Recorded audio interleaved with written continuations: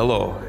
We are so glad that you could join us today. Our prayer is that as you listen to the word, you would take this time to draw nearer to God as an individual and as a family. God loves you so much, and His desire is for you to get closer to Him in this season through worship, through dwelling in His word and prayer. Good morning. I'm so blessed to be back with you again today. And over the past few weeks, we've been talking about different attributes of the heart. And we've talked about the praising heart, the heart that's full of gratitude, the heart of thankfulness. We've talked about the forgiving heart, the heart that can forgive, and the loving heart. And today we're going to be talking about the transformed heart. In fact, this is kind of the culmination of the heart kind of series that I've been doing, because God is really interested in one thing. The ultimate thing He works for is the transformation of our hearts, transformation of our lives. And where the heart goes, there goes the life. The life is in the blood, the life is in our hearts. And so it's very important that we understand this message. This message will speak to us. And I believe if you'll hear this message, it can really help change you. We're going to pick up in a passage of Scripture that I think we all know, and I love. In Isaiah 43, verses 1 through 3, it says, "But now thus says the Lord that created thee, O Jacob, and He that formed thee, O Israel, fear not, for I have redeemed thee. I have called thee by name, thou art mine. When you passest through the waters, I will be with you. And when you pass through the rivers, they shall not overflow thee. And when thou walkest through the fire, thou shalt not be burned. Neither shall the flame kindle upon thee. For I am the Lord thy God, the Holy One of Israel, thy Savior." We see in this passage of Scripture that we are not promised a world without hardship.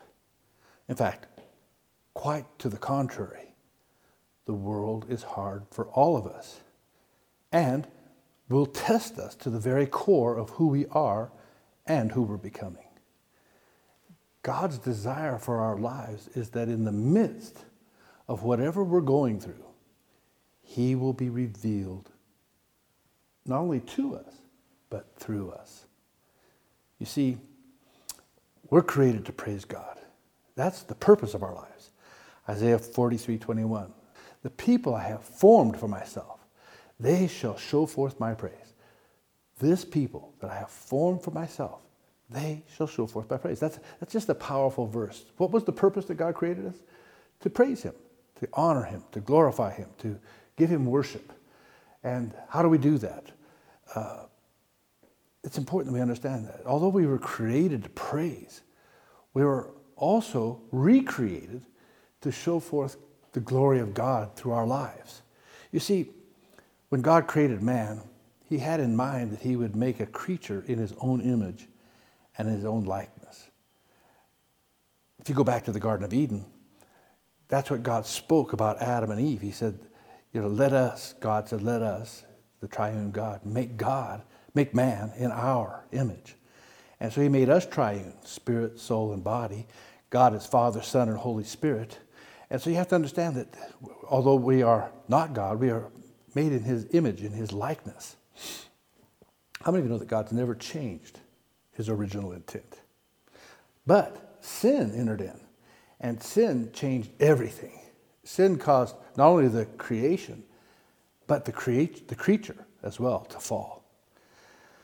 God desires to see His eternal goal accomplished in our lives. And He does that He did that by sending His Son Jesus to die for us on the cross. And He does that in our lives through His Son, Jesus Christ. In fact, Romans 8:28 and 29 says, "And we know that all things work together for good to them that love God, to them who are called according to His purpose. For whom He did foreknow, He also did predestinate to be conformed to the image of His Son, that He might be the firstborn among many brethren." Boy, I love that passage of Scripture. He says, He said that we would be conformed to the image of His Son, and that His Son being the firstborn among many brethren. What does it mean for you and me as believers? It means this.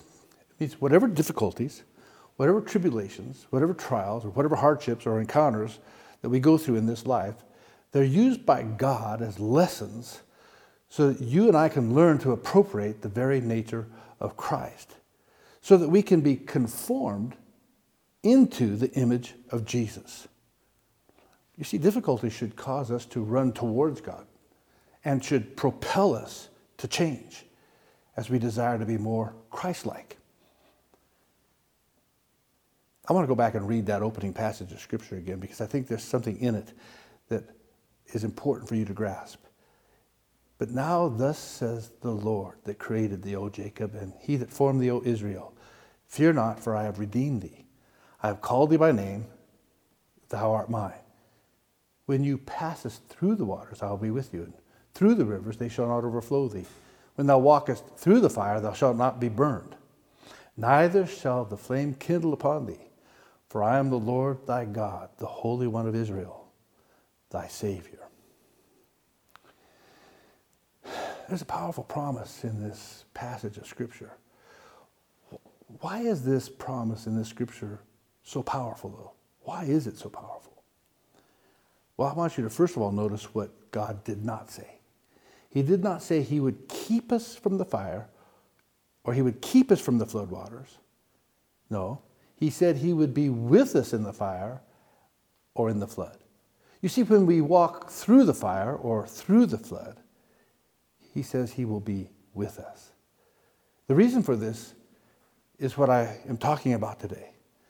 You see, the power it takes to transform a human heart is more than just something you and I can do. It's not religion.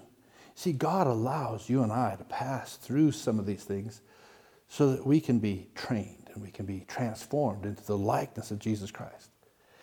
He was the firstborn of many brethren. You and I are his brethren.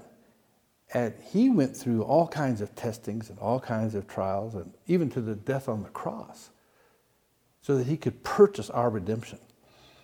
If it was good enough for our Savior, don't you think that it's going to be similar for our lives? Do you think we're just going to go through this life unscathed and that this is kind of a Jesus paid for it all and it's nothing to do with our character? It's just some kind of a fire insurance? See, I think it's very important for us to understand something about how God himself operates in our lives. Right now, we're currently facing a so-called plague, a pandemic. And there are so many people that are fearful of this problem. In fact, many are so fearful that they have lost their faith in a living God. In fact, they've turned to kind of a so-called science for their answers. Can I just say this? Much of what is being called science today is not science at all. It's, in fact, it has nothing to do with science. You know, science is supposed to be able to be recreated. Anybody should be able to take a scientific experience and experiment and get the same results if you do the same thing. Today, especially in the area of pharmaceutical treatments, we see that the conclusions are all over the place. One minute we have a vaccine that we're told is very safe for people. The next minute it's being taken off the market in Europe. One minute we're told, hey, this vaccine will keep you from getting the disease. The next minute we're told, no, it doesn't keep you from getting the disease. It doesn't make you immune. It just helps you against that strain. There are so many non-scientific things, and yet then we're told and we're chastised and we're chastened by politicians and by so-called experts that we are supposed to somehow obey them and listen to them because, well, they know better for all of us. Well, I'm sorry. We have to be able to question. And we have to question science these days. When science gets tied up with politics and big pharma and big money, I think it's very important that we stop and say, wait a minute. Why are we rushing headlong into a vaccine that has been rolled out in breakneck speed? Why are we rushing headlong into something that is being prescribed for the whole world when 99% of the people that get this disease recover? Can we ask the question, is it possible to have a solid debate? Is it possible to listen to those that are waving a red flag saying, I think we're moving too fast. I think there's some science here. I think there's some data that's missing in the equation. Why aren't we having those debates? Why aren't other voices being heard? Why are now social media companies silencing people, canceling people? I think that we have a very big responsibility. And me as a pastor, I have a responsibility to say, hey, I think it's important that we have a debate. I think it's important that we discuss these things and that we don't just get railroaded on some agenda that I'm not even sure we're fully aware of. There's a school of thought that if you have faith in God, somehow that you're a denier of science. And if you don't do what is being put out there by the so-called science and the people that have this groupthink, that if you don't do what they're telling you to do, somehow you're anti-science. Well, I believe it's very important that we allow people to express their God-given right to exercise their own consciences. And I particularly want to address this vaccine issue again. See, the issue has the potential of dividing our society. We are not allowing mature debate. There wouldn't be such a wide push for the vaccine so quickly if there was. I think it's very important for us as believers to know where we want to place our trust. Quite frankly, I don't trust science. I don't trust politicians, to be honest with you. Our politicians can't even run the nation, but they're trying to run my health. I think we have to be very, very careful. Now, I think some of them are doing the very best they can. Not all politicians, but even our own politicians are talking about how corrupt they are and how much corruption has destroyed our nation. We need to deal with what we can deal with. But for those of us that are believers, I think we have to make a decision. Right now, it seems as if we look to spiritual things, somehow that's not scientific or that's not practical, it's not real. Let me tell you something, spiritual things are sometimes more real than what we call these natural things. Listen to what Psalm 91 says. It says, he that dwells in the secret place of the Most High shall abide under the shadow of the Almighty. I will say of the Lord, he is my refuge, he is my fortress, my God, in him will I trust. Surely he shall deliver thee from the snare of the fowler and from the noisome pestilence. He shall cover thee with his feathers, and under his wings shall you trust. His truth shall be your shield and your buckler. You shall not be afraid of the terror by night, nor the arrow that flies at noonday, or the pestilence that walketh in darkness, nor the destruction that wasteth at noonday. 1,000 shall fall at thy side, and 10,000 at thy right hand, and it shall not come nigh thee. Only with your eyes shalt thou behold and see the reward of the wicked.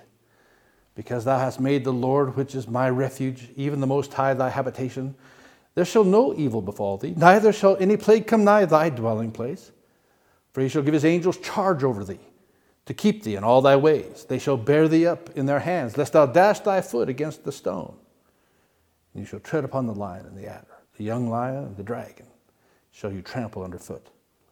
Because he has set his love upon me, therefore will I deliver him. I will set him on high, because he has known my name. He shall call upon me, and I will answer him. I will be with him in trouble. I will deliver him, and I will honor him. With long life will I satisfy him and show him my salvation. As for me and my house, we will serve the Lord. As for me and my house, we're going to trust God. No pestilence is going to come nigh my house. Look, the Bible says don't fear that pestilence. I'm not saying I won't get the COVID, but 99% of the people are recovering. I'll recover if I do. I'm not afraid of COVID. I'm not going to shut my life down because of COVID. I think we've made much ado about something that, quite frankly, we have to be very careful. Where is our trust? Is our trust in a government official? Is our trust in the men of this world? Many of these men that are leading this are not righteous. They're not seeking God. In fact, they're atheists. How do we who believe in God trust a man who doesn't believe in God, who doesn't even acknowledge God? Because that cuts out a lot of the solutions, because there is a God in heaven. There's a God who heals. There's a God who wants to intervene in the affairs of men. There's a God that if we would turn to him with all of our hearts, He'll forgive our sins, and he'll heal. He'll heal not only our land, but he'll heal us. Matthew 14 gives an illustration that I love. Jesus, he's with his disciples. It says, and straightway, Jesus constrained his disciples to get into a ship and to go before him to the other side, while he sent the multitudes away. And when he had sent the multitudes away, he went up into a mountain apart to pray. And when it was evening, he was there alone. But the ship was now in the middle of the sea, tossed and to and fro by the waves, for the wind was contrary. And in the fourth watch of the night, Jesus went to them, walking on the sea. And when the disciples saw him walking on the sea, they were troubled, saying, "It's a spirit." But they cried out for fear. But straightway Jesus spake to them, saying, "Be of good cheer," or "Be courageous. It is I. Be not afraid." And Peter answered him and said, "Lord, if it be thou, bid me to come to thee on the water." And Jesus said, "Come." And when Peter was come down out of the ship, he walked on the water to go to Jesus. But when he saw the wind boisterous, he was afraid and began to sink. And he cried out to the Lord. He said, "Lord, save me." And immediately Jesus stretched forth his hand and caught him and said to him, "O thou of little faith, wherefore didst thou doubt?" And when they were come into the ship, the wind ceased. And they that were in the ship came and worshipped him, saying, "Of a truth, thou art the Son of God." Now, I want you just to imagine this story with me. Imagine that you're one of the disciples, and that you're in this small boat in a stormy sea. And your boat has been battered for most of the night by contrary wind and heavy waves. And you've been working against the elements, and maybe you've even been a bit fearful. Then you see Jesus walking on the water sometime early in the morning. And what is his first words to you and to his weary disciples? "Be of good cheer. Be of courage. It is I. Be not afraid." Boy, I'll tell you what, I think it's very important to study this passage of Scripture because there's so much in it. First of all, I want you to notice this. Jesus said, "It is I. It is I." Well, this isn't just any ordinary phrase. This phrase is Jesus giving the disciples his designation on earth and in this situation. Literally, if you translate this word, he's saying, "I am." It is I am. I am the I am. I am is here. He's not talking about, "Hey, it's me." He's saying, "No, it's I am." He's giving his designation as Almighty God. See, what Jesus is saying is that not only is he coming to their aid and to their rescue, but he's coming as the Son of God, the great I am, who is transcendent of all these elements and of time. He is making himself available to his disciples. He says, "I'm here. I am here."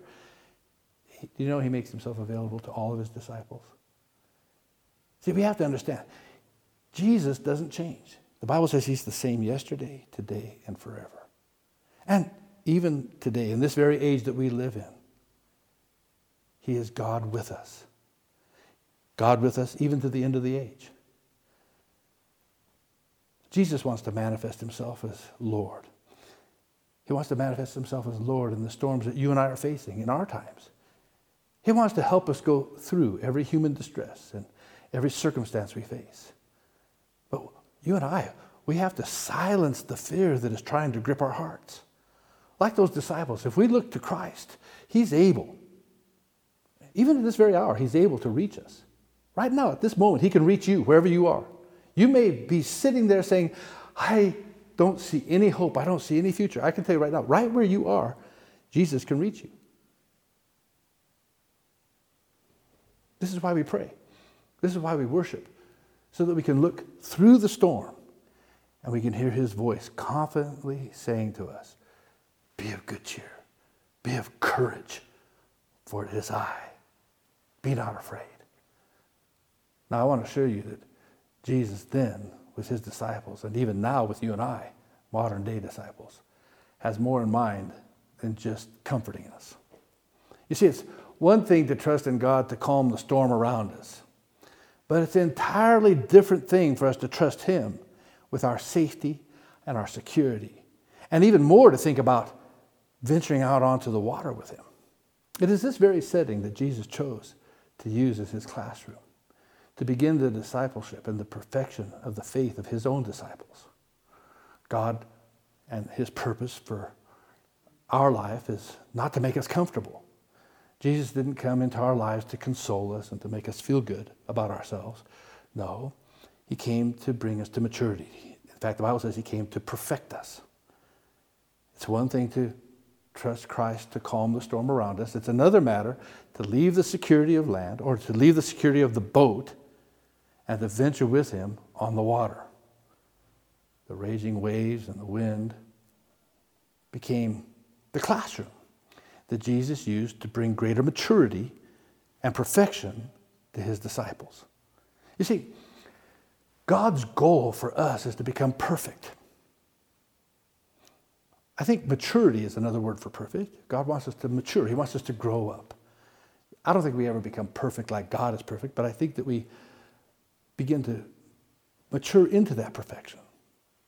John 17, verse 23 says, I in them and thou in me, that they may be made perfect in one, and that the world may know that you have sent me and has loved them as you have loved me.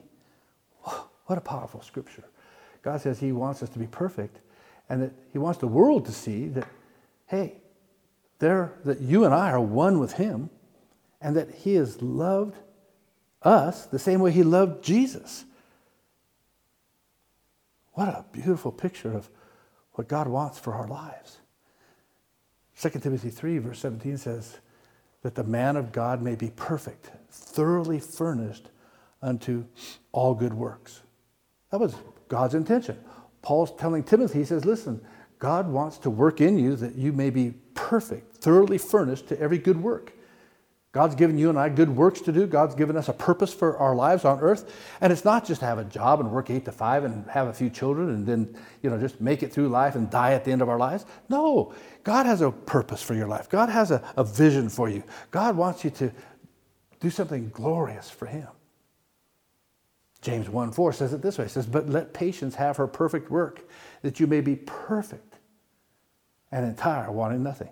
Let patience have its perfect work in you, that you may be perfect and entire and wanting nothing. You see, when a disciple is willing to follow Jesus without reservation, he will lead you into a dimension of the Spirit where he'll begin to confront you, confront our sin, and he'll challenge our unbelief. You see, many believers today have kind of created an idol in their minds of a Savior that is saving them from hell and only for eternity. But Jesus is irrevocably committed to our complete transformation, start to finish. He's not happy with just getting us to heaven. He's interested in who we become on earth. In this biblical account, it was only Peter who responded on this occasion with faith and with vision. It was Peter who was willing to throw his legs over the side of the boat. And that boat, by the way, was being tossed to and fro by the wind and the waves. And yet Peter was willing to step out. Peter says to Jesus, Lord, if it's you, command me to come to you on the water. I don't know. Can you hear faith in Peter's voice? I can. I think Peter was reaching out. Jesus calls to Peter and says, come. One word. Peter jumps off the side of the boat and he steps onto the water. He fixes his gaze on Jesus. He steps out and reaches out to Jesus, walking on the water. Now, realize that Peter was not standing on the water. He was walking on the word come. See, we can walk on the word of God. How many of you know that even on a calm day, you can't walk on your swimming pool? How many of you know on a calm day, there's no lake, there's no water that'll hold you up. But the word of God is able to perform what it says it'll do. He sends his word into the earth to perform it. Now, we either believe that, or we better start believing in something else, maybe science. But I believe that God gave us a sure word. See, Peter trusted that if Jesus told him to do the impossible, even to walk on the water, the power to obey would be inherent within the command. You see, within minutes, Peter's faith wavered. The Bible says he began to sink. There's a lesson in this. And what I want you to notice is not so much that Peter sank. but what Jesus said to Peter when he did sink. See, it wasn't that Peter sank that was so important in Jesus' mind. We see the nature of our Savior in his remarks to Peter. When he starts speaking to Peter, notice what he says. Jesus wasn't interested in Peter walking on water. What we see here is the purpose, the nature that Jesus is revealing to Peter in the answer he gives him. Jesus didn't commend him and congratulate him for walking on the water. The Bible says he rebuked him. He said, "Oh, you of little faith, why did you doubt?" Boy, I don't know. In my mind, I would have thought that Jesus would have patted him on the back and praised him and encouraged him and said, "Man, Peter, you're the only guy that got out of the boat. You're the best guy in the whole team. Shoo! That was amazing. How'd that feel? Man, that felt great, didn't it?" But instead, what we see is the heart of a mentor. We see the heart of a father. Was Jesus angry? No. The truth is, Jesus is given to our perfection. He wants us to become perfect. He knows that whenever and wherever we settle spiritually will fall far short of the glory of his provision. He also knows that the more we are transformed into his image, the less vulnerable we are to the evils and the whims and the perilousness of this world. So what is he doing? He's compelling us to go forward with God, go towards God. And God is always compelling us to change, to become holy, to become like him. I know you all know Romans 12 and verse 2. It says, "And be not conformed to this world, but be transformed by the renewing of your mind, that you may prove what that good and acceptable and perfect will of God is." You see, if we're to have a heart that's transformed, we're going to need to focus our attention on Jesus. And you do that, and we all do that, by attending to the Word of God. The Bible says that faith, Romans 10:17, cometh by hearing, and hearing by the Word of God. If you find your faith wavering this morning, if for some reason you're not able to trust God, or you're not able to trust that he can help you in the storm and guide you through the storm, it may be that you failed to keep your eyes on Jesus. His word is being drowned out by the cares of this world, the deceitfulness of riches and the lust for other things. Or maybe just by the sheer magnitude of the waves and the seas around you, you're focusing on the problems and the issues of your life, and you've taken your eyes off of Jesus. Now, I know that it's very difficult in these trying times that we're living in. But I also know this, that if you will focus your attention on the Savior, he will save you. If you will focus your attention on God, he will go through these storms, these fires, these trials, these tribulations with you. The only way we can do that is to focus on his word. The entrance of his word gives life. The entrance of his word gives light. The entrance of his word is what illuminates your soul, which gives you the ability to see past this present world and see into that spiritual world. It was enough word, one word from Jesus, come, that gave Peter the strength to walk on the water. God has a word for you. Right now, for somebody, it's a word to have your heart transformed. A transformed heart is one that's constantly moving towards God. But there's a moment in time when we accept what Jesus did for us on the cross. He died for us. He paid the price for our sin. Jesus told us to repent, to acknowledge the fact that we are sinners, to acknowledge the fact that we're lost and undone without God, that we have no faith. Oh, we all have natural faith. We all have faith that if I sit down on a chair, it's probably not going to break, and that there's natural things we have faith in. But faith in God. Faith in God comes through Jesus Christ. No man can come to the Father except through the Son. And right where you're at, if you've never received Jesus, now would be a good time. Right now.